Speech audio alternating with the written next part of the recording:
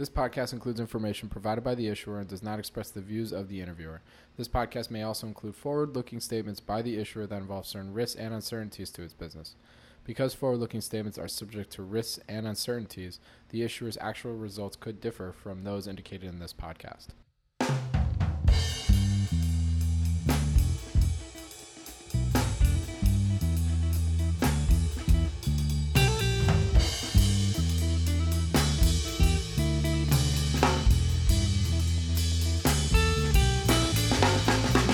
Welcome to the Planet Microcap Podcast. I'm your host, Robert Kraft, and thank you all so much for the support and for tuning in.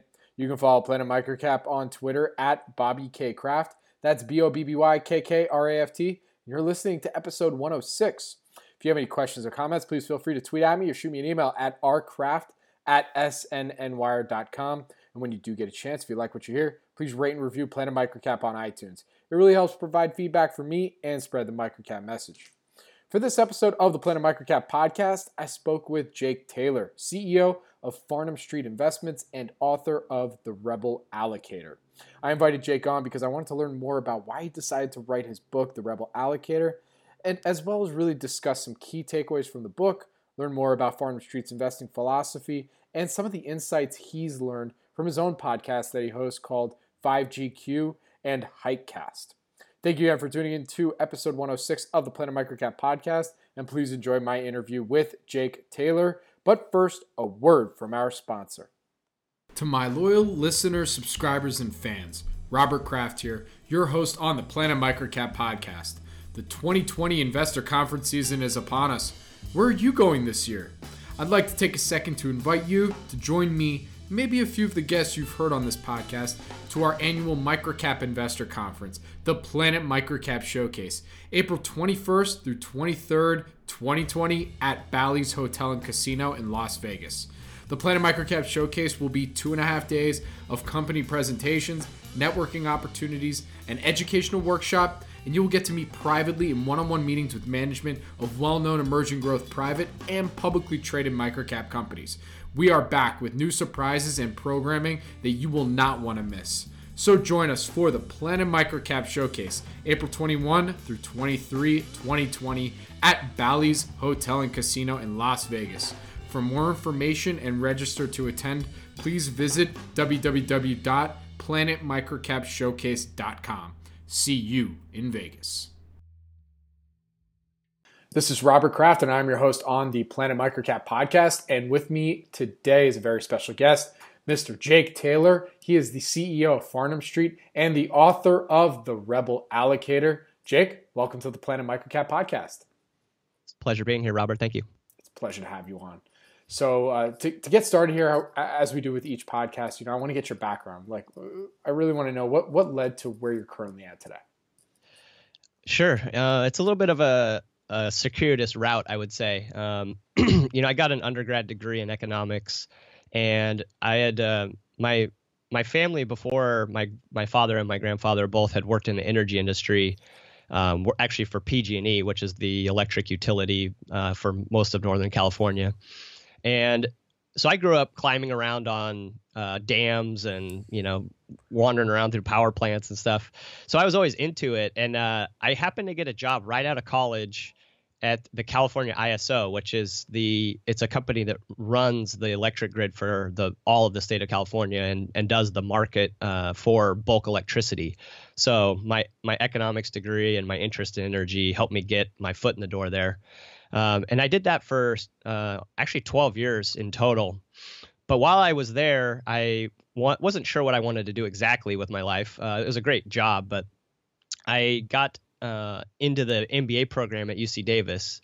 And my thought process there was like, well, if I want to go into management, this keeps my options open. And my first year of going into the MBA program, I happened to win this lottery to go back to Omaha and have lunch with Warren Buffett. And sorry, yeah. I'm hearing. I read. For those who don't know, I read. I'm almost finished with Rebel Allocator, and I'm hearing many synergies already. They say to write what you know, so they've tried to. I tried to include some things in there, at least that I've actually done in life. So I got got to meet Mr. Buffett, and he was, as advertised, was incredible. And up until that time, I'd been into saving and investing and kind of business, but I wouldn't say that I really had a framework. And after I learned more about Buffett after the trip, because I was like, gosh, how's this guy? He's so smart. How did he figure all this stuff out? I recognized that, I've been a value investor my whole life. I just didn't know that's what it was called. I loved getting a deal. I loved buying something on Craigslist and selling it somewhere else, like an arbitrage. I was always messing around with that kind of stuff. I just didn't know that that's what it had a term for when you did it, when you were buying shares of businesses. So when Buffett says that it takes it like an inoculation, for me, it was that inoculation. It was just right away. It made perfect sense to me, and it made it whereas it's hard for me to imagine doing it any other way and feeling like I would be logical. Mm-hmm. Well, what's interesting about that point is you're not the first person I've talked to on the podcast that had a very similar experience where that's just how they were, and they didn't realize it was called the value investor. Like Jeff Gannon from Focus Compounding, I remember he said the same thing. He had the exact same experience as you did. But yeah. Well, and I think that's because it stems from first principles of, there's lots of engineering concepts to value investing, whether it's margin of safety. You're just, of course, if you can get a deal on something that probably lowers your risk and potentially increases your reward. So I have to ask, I'm sure my audience just really has to know. So tell us a little bit more about that first lunch meeting with Mr. Buffett. I mean, what was that like? I have to know. It's an opportunity of a lifetime. So you travel into Omaha, and you get in the morning, and then we took a bus, and there were, I think, 25 of us from Davis, and there was another school there also that was meeting at the same time. So Buffett will bring in multiple schools at the same time, and you go to Berkshire headquarters, take the elevator up in groups, and you go in and you sit in this kind of bigger meeting room. And all the chairs are facing up towards this podium, and there's Cokes all along the wall, lined up if you want to have a Coke for breakfast. And a Diet Coke, I guess. Yeah, there's Diet Coke too. Yeah. And he kind of shuffles his way out of some back room to the podium, and he does his whole 1 billion, 2 billion, 3 billion joke that he does every time he gets in front of a microphone. And he gave maybe 5 minutes of prepared speech, and then after that it was just Q&A, and for probably a good 2 hours he just kept taking questions, and then after that we all traveled to Garatz, which is his favorite steakhouse in Omaha, and he bought us all lunch, and he wandered around the tables like talking to people. And then after that, he went outside, and out in the parking lot, he took a picture with everybody. If you could get an individual picture. Quick story on that. That's kind of funny. Not funny at the time, but so we had 2 cameras going to take the pictures, and it was my turn, and I'm getting all buddy with him, and I look at the first picture, I get it later after, and oh man, they cut my face in half. Dang it. Well, good thing we have a second one. Well, look at the second one, and they'd actually cut his face in half. So did you have to? Well, I looked into trying to can I Photoshop these together somehow, but it would turn us both into looking like aliens. So it didn't work out. I find it to be very funny at the time, but that took about 10 years before I was pretty salty about it for a long time. But they say that tragedy plus time equals comedy, and I think that's true good in this case. Oh, that's for sure. Well, I have to ask too, did you get a tap on the shoulder from his assistant afterwards, and to talk a little bit more about a special project? No, that definitely reality differed from fiction at that point. Sorry, I'm going to be dropping a lot of Rebel Allocator references. I highly recommend everybody go read it. It's actually a great read. I really enjoyed every minute. I'm still about halfway through, but I'm really loving it. I appreciate that. Oh, for sure. So from that meeting, that humble meeting with Mr. Buffett in Omaha, I'm assuming, what then led you to start Farnam Street, and then also write the Rebel Allocator?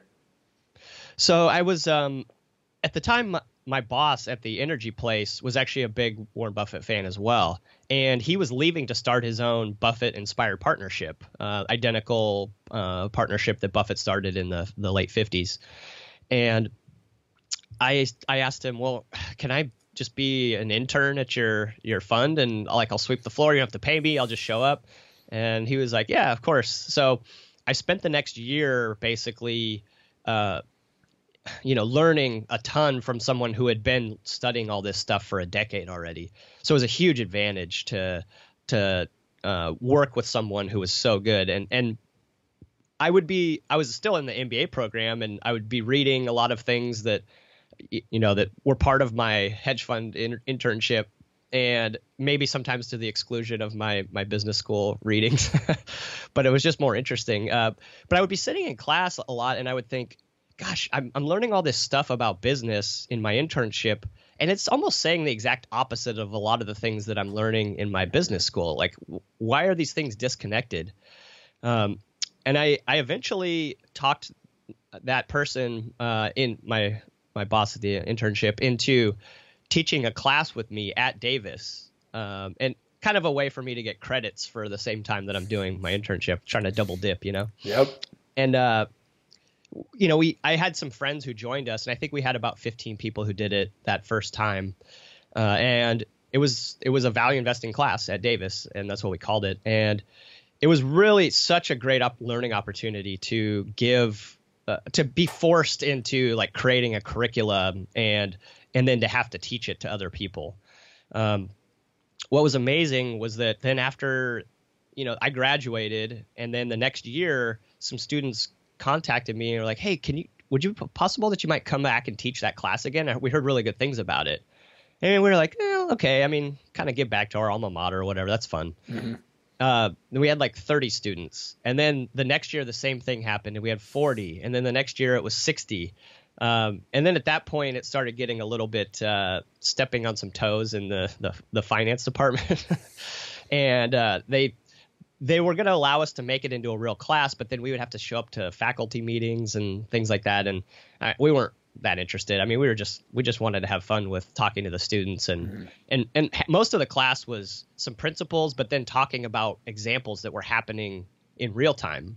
So for instance, like one of the funnest ones we did was Michael Jackson had recently passed away.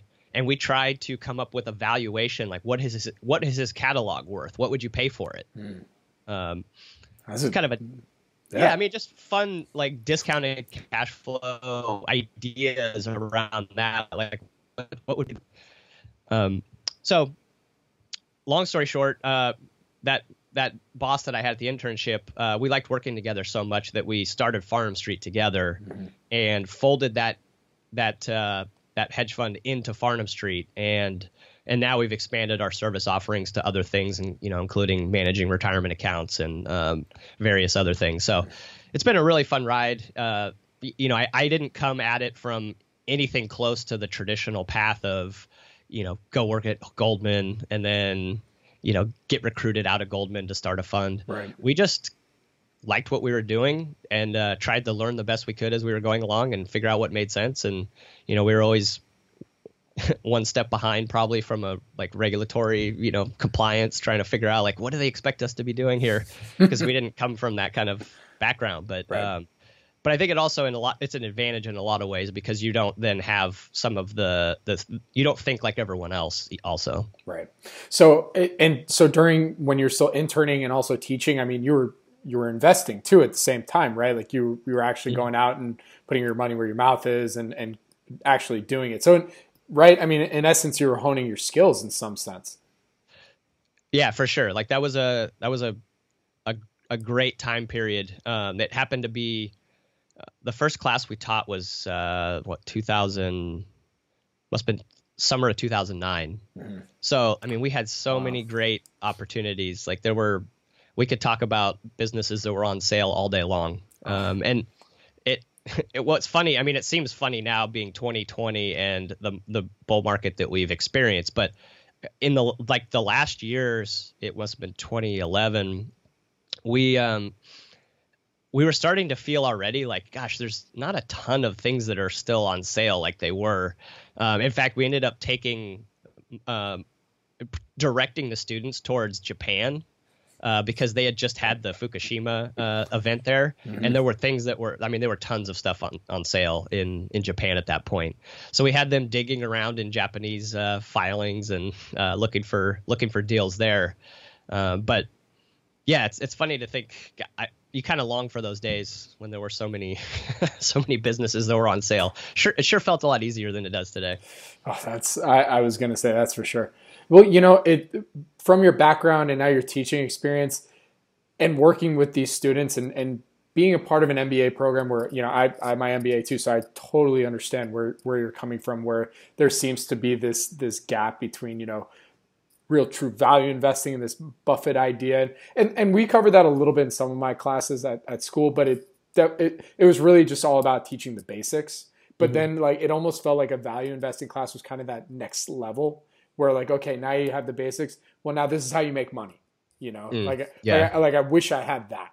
That. I mean, luckily I have this and podcasts and my own company, but if I were just in school without what I have now, I would definitely feel that same frustration.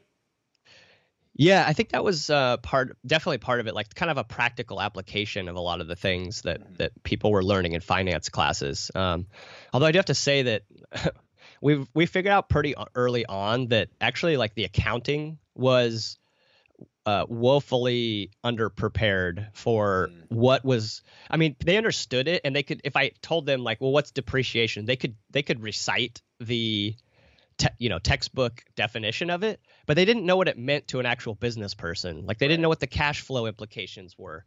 That was really the biggest part. Was I think the B school neglected cash flow statements to their own detriment. And we had to come in and we actually created our own little accounting class for one of the days to just try to get them caught up so that we're all speaking the same language and they have a better idea of, what's the accounting to the business person? I mean, why does this matter? Not just can you recite the definition of this or put it in a T account or something. Well, I said all that too because it makes so much sense now why you wrote the Rebel Allocator. I mean, I'm not so sure as to how much of a writer you were prior to that, but here you are now. Now sure. There you go. So I mean, from all that experience, what was the main impetus? Did somebody tell you dude, you should write a book? Just do it. No, probably the opposite. More dude, don't write a book. What are you doing? Nah, that's not true. But the biggest impetus were a couple things. One, I felt like I'd learned a lot of interesting things about capital allocation just from studying it in investing, and I felt like there wasn't a book that gave that practical kind of application to a business person. I mean, there were lots of examples. Outsiders by William Thorndike is a fantastic book, one of my all-time favorites, and it very neatly describes what the caricature of this type of CEO and kind of some of the moves that they would make. But I don't think you could say that there was the framework that maybe would lend. If you weren't that person, how would I know how to make the right decision then? And that was the little gap that I saw in the marketplace of books that I thought, gosh, if I could fill that and do it successfully and just have that little bit of a nudge to have someone think for themselves, a decision maker make a little bit better decision, that would be a pretty cool thing to impact the world.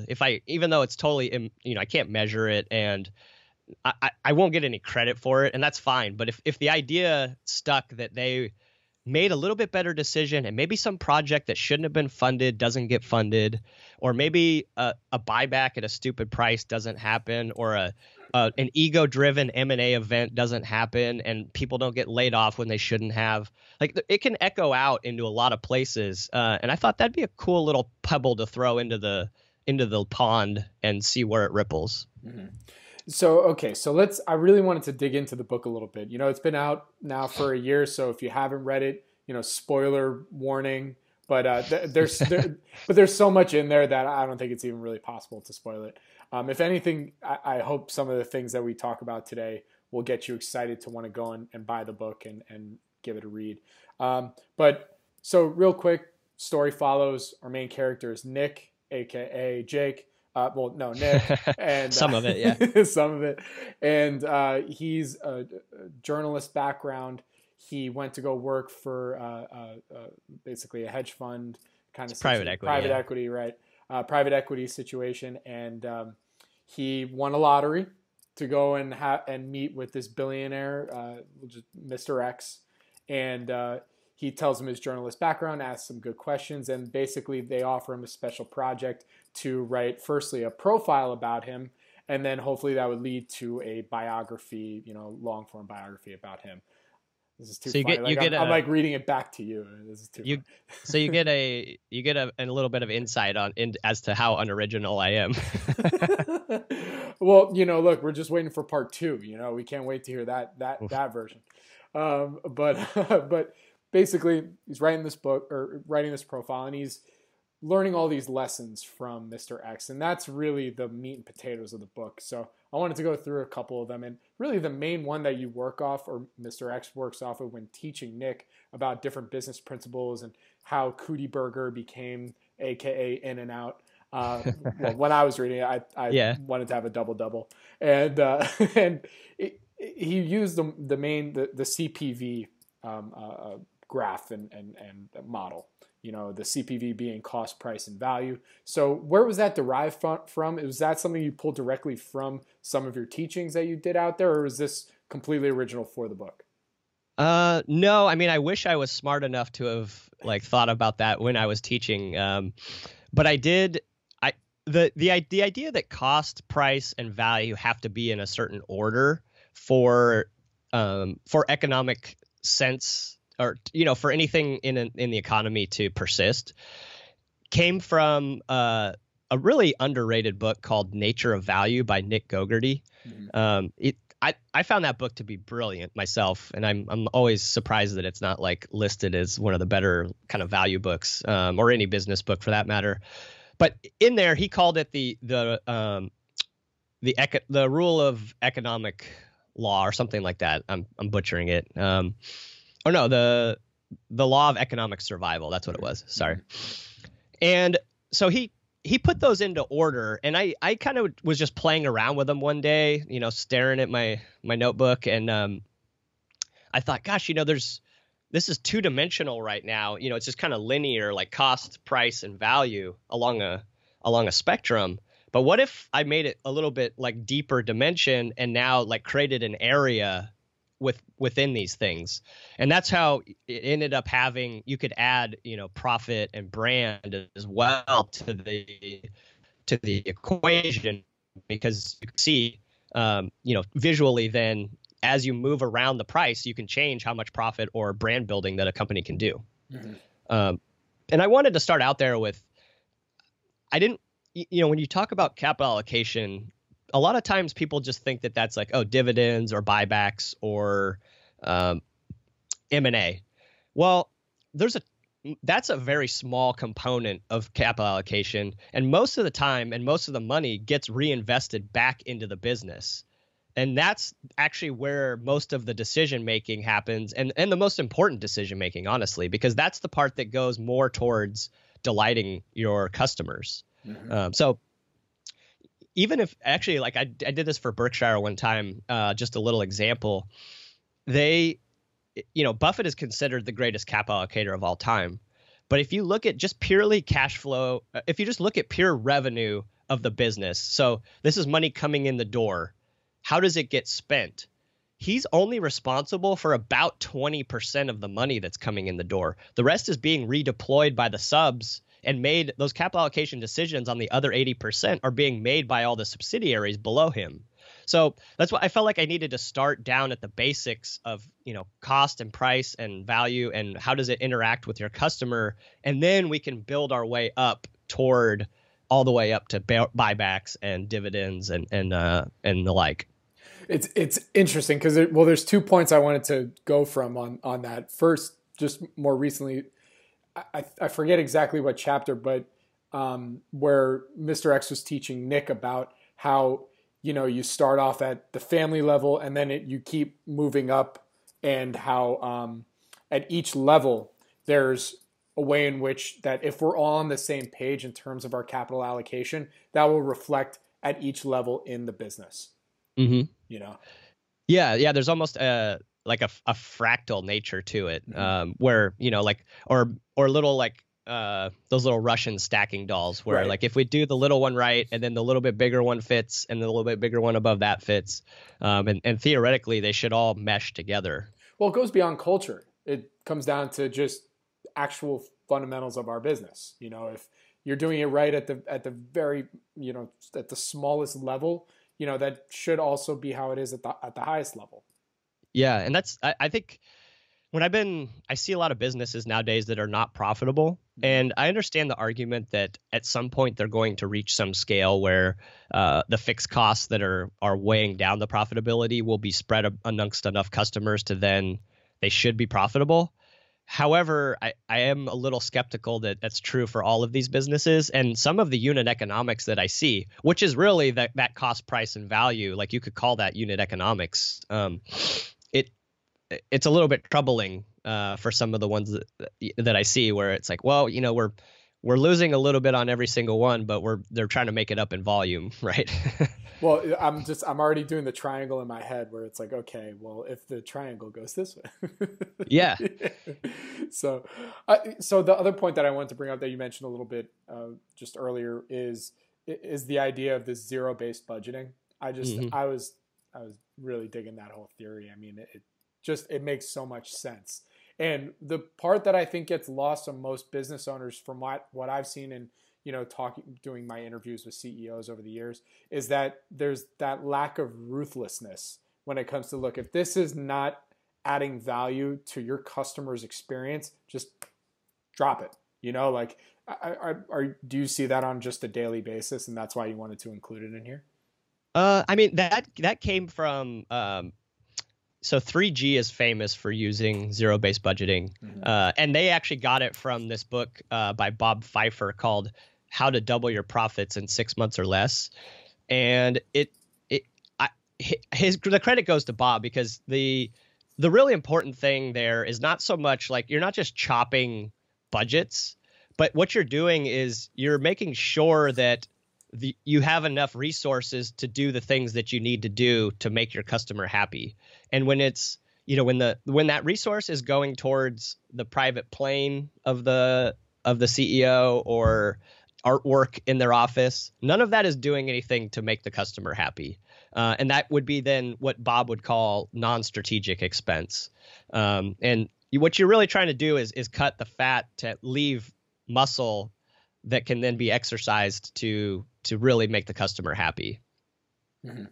And by the way, I just have to ask, are you a shareholder in either 3G or Berkshire? Yes. Okay. Good. Actually, I found there's multiple 3G entities to be a shareholder in, so this is true. Yeah. There's actually a few quotes that I found that I just loved, and the one that had to do with when it comes to the various levels is if every family handles their own business smartly, it's likely to work out well for the whole kingdom. I might get that tattooed. That was Adam Smith, I think, right? That was Adam Smith, but it just made so much sense for the book and where you had it in there. It worked out great. If you can't raise price, you should focus on controlling costs, obviously. But my favorite was, in the long run, everything becomes a toaster. That was my okay. That's the tattoo, not the kingdom one. I think that one, if I remember right, credit goes to Bruce Greenwald, who's a teacher at Columbia, who I think is the one who said that. I don't know if he said it first, but that's where I picked it up from.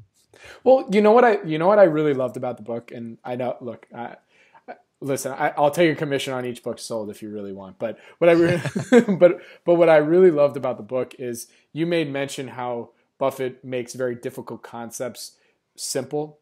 But what you did is you actually were able to take those simple concepts and create great anecdotes, simple anecdotes out of them, using Nick as your spokesperson. That's really what I took from it, and that's why I enjoyed reading it so much. Yeah, I tried to use Nick as a foil to ask kind of the questions that we're maybe all embarrassed to ask at this point, right? And he's so young that he doesn't know any better to be embarrassed about asking those, like, well, why is the emperor not wearing any clothes type of questions. Right. And then that then gives Mr. X a chance to boil things down in a way, like down to a level that hopefully anyone can grasp. Like, there's no previous knowledge assumed that you need to come in to be able to get to pick things up. So with that, I wanted to move on in the interview to some more of your investment philosophy, and just because I know you talked about this on Tobias's podcast, but I love that story that you guys talked about when I guess Charlie Munger called you to tell you that he loved the book too. Is that happened? I don't know if I'm not sure it's fair to characterize to say that he loved the book. He did call me to talk about the book. What he really called me to do was to encourage me to actually get it made into a movie. That was his real words. Okay, so that's what I wanted to do. I wanted to ask the follow-up from Tobias's interview to that. How's the script coming along? It's coming along. I have somebody who's very passionate about it, who's working on it right now, and knows much, much more about that world than I do. It's that type of thing is such a long shot, as you know. I mean, living in LA, everybody's got a script, right? And so sure. It's not. I don't have the highest hopes that, or I wouldn't assign a high confidence interval that Dude, I'm sitting next to Munger and eating popcorn with him at any point soon. But it is kind of my daydream sometimes. Well, dude, I think Adam, this is right up Adam McKay's alley. Right. I mean, this is his follow up to The Big Short. Big Short. Yeah. So with that, whatever gets Margot Robbie into a bathtub explaining like cost price value, that's fine by me. No objection here. So with that, I want to shift now over to Farnam Street's investment philosophy. Again, everybody go buy the book. Please go and read it. So with that, very simply, what is Farnam Street's investment philosophy? It's actually, I should probably be better at explaining it, but I always find it to be a little bit difficult because we really are just trying to do what makes sense to us at any given juncture, and try not to be too dogmatic about even the flavor of value that we're selecting. So I mean, I'm comfortable buying things that have really low price to book that are just, it's cheap. I'm very comfortable buying nets if I can find them. I'm comfortable sometimes paying up a little bit for a business that I think is higher quality and has the potential to be provide good returns on capital and hold it long enough to approach more like the return on equity than necessarily the initial earnings yield that you pay. Mm-hmm. So and we don't fit into any style box, even in the value world. We want to either. Like, I think that kind of constraint sometimes can blind you towards the more obvious opportunities. Like, this game is already hard enough. Mm-hmm. I don't need to tie any more hands behind my back by saying, oh, we only buy low price to book and we don't care about business quality, or vice versa. I would never buy nets. Like, those are a sucker's bet. I only buy high quality businesses. I don't really want to be in either one of those camps. Mm-hmm. So it's kind of a dissatisfying answer, but it's just trying to make sense of the world and the opportunity set at any given time, and try to do what's smart. No, I mean, look, this is your own discipline. Is some people have the discipline of, okay, we're just in that camp. Your discipline is say, look, we're going to stay open to just the right opportunities. It sounds good, but then also, when you take the guardrails off, you can talk yourself into things. And I'm always a little careful about that as well. Like, am I making sure that, you give the decree, you allow these degrees of freedom to go where you think the value is. Well, nobody bought the .com stocks thinking that they were going to lose money, right? Like, they all thought that they knew something special about it that no one else understood. And obviously that didn't work out great for them in the late 90s or early 2000s. So I am always cautious that to me, price is the most important thing. And the price doesn't tell me what it's worth, but it does tell me what the assumptions are that everyone else is kind of imagining about this business. What are their future I'm imputing what their future expectations are for this business based on the price. And do I agree with that, or do I not? And for whatever reason, why do I think that I know something more than they do? And it's a very arrogant thing to buy a stock, because you're in essence saying that person was wrong to sell it to me for that price. And conversely, it's very arrogant to sell it. I think I'm getting away with something, and that the person buying it from me thinks they're getting over on me, right? So one of us is probably wrong or right, and maybe the time frame can be different, so we can both be right theoretically, but or maybe even wrong both. but it is, I try to keep humble at the same time as allowing myself the degrees of freedom to go where things make sense. And look, it could end up being a win-win situation if at the point when you're trying to buy versus when you're also trying to sell. That especially when you're looking at small, micro, nano caps, you could be in a situation where you're trying to sell it at a price you thought it's overvalued, but at that point for the buyer, they're thinking, well, I have a little bit margin of safety because the price is here. They hit all these other metrics, so it could just put a little differences of opinion, yeah. A little positive spin on that 2020. but in all seriousness, I mean, for you, this is a microcap podcast. I have to ask, do you tend to look at any small, micro, nano cap opportunities as well? Yeah, sometimes, depending on the situation. We've owned some things that were under 100 million market cap, and have done well in them, actually. Like I personally enjoy it, and I think it's actually like probably where the advantage lies if you're a smaller investor. It doesn't always mean managing other people's money that you can do it as readily, because the quotational noise can be so extreme sometimes that if your clients aren't prepared for that, you can kind of that horse can buck you off before you can realize the good outcome that you think you have a chance at realizing. Does that make sense? Oh, 100%. I mean, that's what I hear time and again from a lot of fund managers, asset managers, is that, even if they're smaller and more nimble, it's still very difficult. Yeah. And even, I mean, we're not managing a ton of money, and the liquidity sometimes can be a real pain getting into and out of positions across, when you have hundreds of accounts, you're trying to get everyone a full allotment. And it can, you could be the only buyer for days on end. And we've done that before.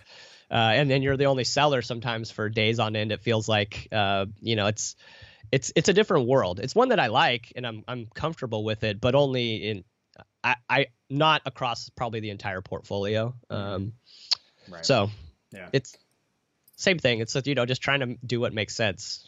No, I totally get it. So and so because you have dabbled in the small micro nano cap space management. I love asking all fund managers about how you guys tend to approach talking with management, assessing management. So what's your approach? Do you have your own Farnam Street method, or do you actually tend to not even want to talk with them? I don't mind talking with them, and we have, and lots of times, and it's I don't know if it's always fruitful. Sometimes it feels like, listen, if you're at that level, you're a pretty good salesperson. You have to be to get to the CEO of any company. Right. And as the fund manager who it will be being sold something at that point, like you just have to be aware that you're dealing with someone who is a good salesman. So I think there is definitely the potential to fall for like halo effects, where you think like, oh man, this guy is a hidden gem. He's telling me everything that I want to hear. I think that has to be backed up by what they do as well. And so what I try to do there is I do what I call like an empathy exercise. I look at their financial statements through history, their operating history, and then I look and see like, what would I have done if I were them if I was in their shoes, what would I do at this juncture? Like, I know what their stock is trading at, like as far as compared to the fundamentals. What did they do? Did they buy back or did they not? Did they issue shares? Did they do a dividend? I try to put myself into their shoes, and to imagine what would I do. And the more that the answer comes back like, wow, I think I'd do the exact same thing that they did, the more that I have confidence in that management. And so it's not so much talking to them and what they say. I like to see their actions, and their actions show up in the financials. Like the financials tell me a story. And that's, I could piece together then like what decisions were made at that point. And I think that gives me a little bit of an insight into, are they a good capital allocator or not? Mm-hmm. And look, not all these businesses can have a Mr. X on their board. I mean, that's just how what it comes down to. Yeah, and I mean, I try to be. Sorry, that was a bad. Well. Sorry, that was a bad joke. No, it's actually a good point, because I do try to fill that role occasionally, and talk to them about that, and say, like looking at your different opportunities right now, your stock is trading at X right now. Do you think that you have internal reinvestment things that will have a higher hurdle than that? No? Well, maybe we should think about buying back our own restaurants, to use the concept from the book. It's just as valid as building new ones. Like, how are you acquiring those? So I try to use some of the same principles, and give them a little bit of some of my insights. I think I liked the idea of sending them a copy of the book and like, hey man, here's the playbook if you can. I don't know if that works very well. Like, no one wants to have a book shoved on them in that way. But just pitch it. Look, it's a quick read, 245 pages. It's easy. You knock it out in a weekend. Goes down very easy. Just listen to the audiobook. At 1.5 speed, you're fine. You knock it out in 2 hours. Yeah, exactly. So I also wanted to mention that you also host the 5GQ and the Hikecast podcast. I wanted to know, what would you say are some of the lessons or insights that you've been able to apply to your own life and investing philosophy since starting those podcasts? Yeah, I think, the reason why I started both of those, one, for the 5 Good Questions, I wanted really to encourage people to read more books, just because I'd gotten so much value out of reading books. And I think it's still such an underappreciated hack. Maybe hack's not the right word, but the value proposition of a book, if you think about how much time someone put into it. And now I have a much more visceral appreciation for what that takes, having finally written a book. The heart that you have to pour into it, like the way that you just stress over it, that much effort by a human who's an expert in a subject to distill what they know for you, and you pay them even $15 for a book. I mean, you're literally paying them like a penny an hour. I did the math one time. That, for how much that they worked on that book. Mm-hmm. It's unbelievable. There are very few things that are a better value proposition. So I wanted people to read more books. And the other part of it too was that I would watch somebody go on CNBC when they had a book coming out and just get talked over. And it would drive me nuts. And I'd be like, he was just about to make a good point, or she was just about to make a good point. Be quiet and let them finish their thought.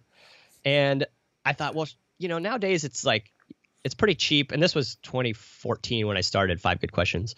It's relatively cheap to produce these things. Why don't I give them the platform rather than me just complain about it? Why don't I do something about it? So that was the impetus for starting 5 Good Questions. And with the Hikecast, I was just looking I wanted to spend more time outside, really hanging out with friends and like wandering around in nature. And this was a good excuse to like tell my wife that I was working, when really I was just, going out for a walk with a friend in the woods, and having a chance to talk about, a little bit deeper things in life. And I found that nature, like for some reason, it really just like cuts through much more than if you're sitting around a table with a microphone between you. You don't measure your words as much, and not in a. I mean that in a, like, I think you're a little bit more your authentic self when you're out hiking with a friend, and you're just kind of, it's a little less of a hurried pace as well. And I found it to be a very relaxing thing. And everybody who's done it now with me is like, God, I can't believe how much fun that was. I forgot that we were recording, and I was like, perfect. That's exactly what I was looking for. So those are the impetus behind both of those. They're really just more like kind of scratching my own itches, and a way to meet people and give back in ways. So by the way, I hope I haven't talked over you at once in this interview as a published author yourself. No, I don't think You've been lovely. thank goodness. So, so I have to ask then. You've done five GQ since 2014. Just started the Highcast relatively recently. What were there? Would you say are there any kind of lessons or things that you pulled from those that you're like? Sorry, I didn't answer the original. No, question. you're good. Yeah. It's fine. I should ask why first. Lessons I've learned. I guess maybe from the Hikecast, probably maybe the only lesson I've really learned is that we all kind of worried about the same things deep down. And it can feel like, gosh, I'm the only one suffering from this right now. But I don't think that's true. I think we all have the same sort of existential questions. We all have that sometimes feeling like, God, everyone else has their S together and I don't. And what am I doing? And does anybody even care what I'm working on? And we're all kind of feel like we're toiling in obscurity a lot of times, and it's okay. Like we're all in it together. We just kind of don't realize it because no one wants to talk about it. Right. It's like we're all in the process of fighting the good fight, and we just are all going about it our own way. Yeah, and I think sometimes our culture celebrates work a little bit too much, and the hustle and the grind. And listen, I'm all for like figuring out what you're passionate about and giving it your all, and even burning the ships behind you to have to fight your way out of it. But this fetishization or fetishization, how do you say that? I'm not sure. You said that was a better guess than me. We fetishize hard work in a way that I think sometimes can only lead to unhappiness for us because we just become so monolithic in how we spend our time. And so, taking projects like I kind of do it on purpose too, to control my own time a little bit and like force me to go outside, force me to read books that maybe I wouldn't have come across otherwise. So it's all my actions are just as selfish as they are for giving back.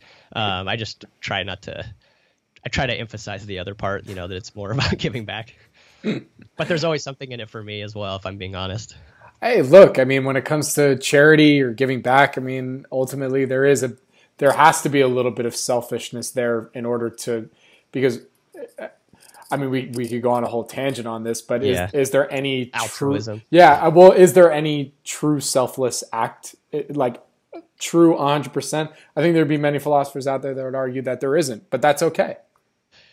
As far as things learned from 5 Good Questions, I would say that it's been amazing to see how into something, whatever the topic is, that someone can get. Mm-hmm. So I did this interview of a guy who's he's like what I think they call it like entomologist, which is like studies bugs. Mm-hmm. And he could talk for an hour and it would be just absolutely fascinating about bugs, like insects, spiders, all kinds of stuff. Like he lives for it. And what I realized is that everybody has their version of bugs in their life. Mm-hmm. So if you're talking to someone or you're at a party or whatever it is, and you're talking to them and you're like, gosh, this person is boring. Like I need to find someone else to talk to. You just haven't quite worked hard enough to find out what their bugs are. And when you do, you'll be amazed at how they open up and teach you things and have all these insights that you had no idea were floating around in their head. And I think we're all sometimes a little bit guilty of wanting to only like talk to what you perceive as like the highest status person at a party or whatever it is, or a conference. But there are lots of smart people who know tons of things all around you at all times if you're just curious enough to dig in to like find what their bugs are. I got to tell you, that's like my go-to move. You're at a party or you don't know anybody. I mean, ultimately, at the end of the day, if you truly care and especially if you know you're going to be at that party for a while, mm-hmm. Why not ask them, so what's your thing, man? What do you like? What's your, and you'll realize that you might learn something new about a topic that you had no idea, Or at the end of the day, at least it was an interesting conversation where you heard somebody be passionate about something. And Yeah, I that's mean, some fun. people hide their thing a little bit further away from the world, so you have to dig a little bit more. Right. But everybody has something if you dig enough, and it could just take a little bit of time. But it's almost universally, it's worth that extra couple shovelfuls of dirt of small talk if you can find the thing that sets them on fire. Luckily, my thing is just asking questions, so that makes it easy. That's a beautiful thing. Like I read somewhere, I don't know where it came from, but it was if you go through life pretending that everyone has a sign on them that says I want to feel special, and then just like read it and see like, oh, I wonder how I could do to make them feel special today. Like I think you could go through life in like a lot of the friction of life that befalls on us. You might be able to avoid it if you went through life with that kind of approach. I tend to go through life very much like Chance and say, I'm an idiot. Let me just ask a whole bunch of questions and hopefully I get a little bit smarter. I think that's a good approach. I think a Socratic method is not a bad idea. It's got me this far, I guess. We'll see.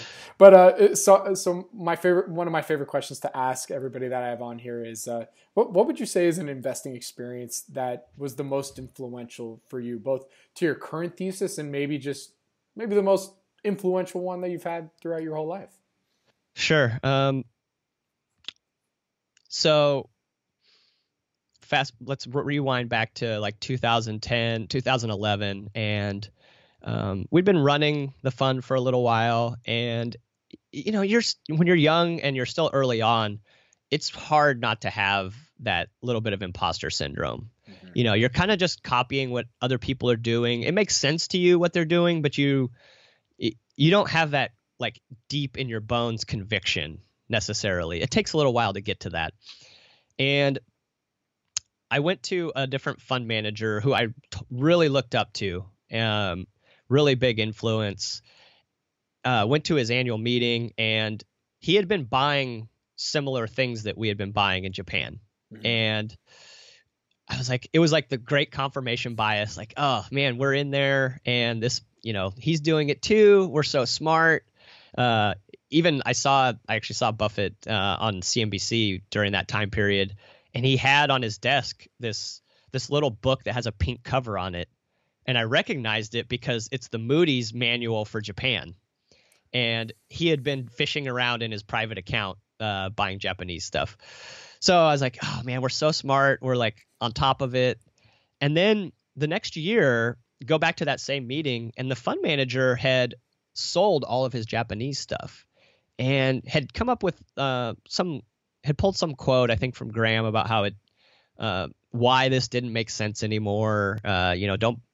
You shouldn't be wasting time with these, businesses that are so cheap. He had this quote from Graham that was about how, buying something that cheap and not high enough quality business didn't make sense. And he had sold all of them. And it made no sense to us because it was the cheapest thing on the planet at that point. And we came back from the meeting and actually bought a bunch of more. We doubled down. And it wasn't maybe 6 months later, they just started going up like crazy. I don't know why. There was no real good reason, but just like there was no good reason why they were so cheap anymore, it doesn't take a good reason for them not to be cheap anymore. Mm-hmm. And they're just jumping every day. And that was the first time that I felt like, okay, I have the confidence to do this. Confidence in myself, the conviction when I believe in something to double down when it makes sense. I don't need someone else's approval or their validation for it to make sense. And that was, I think, when I actually became a real investor. Before that, I was pretending. Mm-hmm. So then, other than buying the Rebel Allocator, what advice would you give to right now to new investors looking at investing in the stock market? Are these people who are just trying to build wealth, or are they interested in business and ownership? Let's say all the above.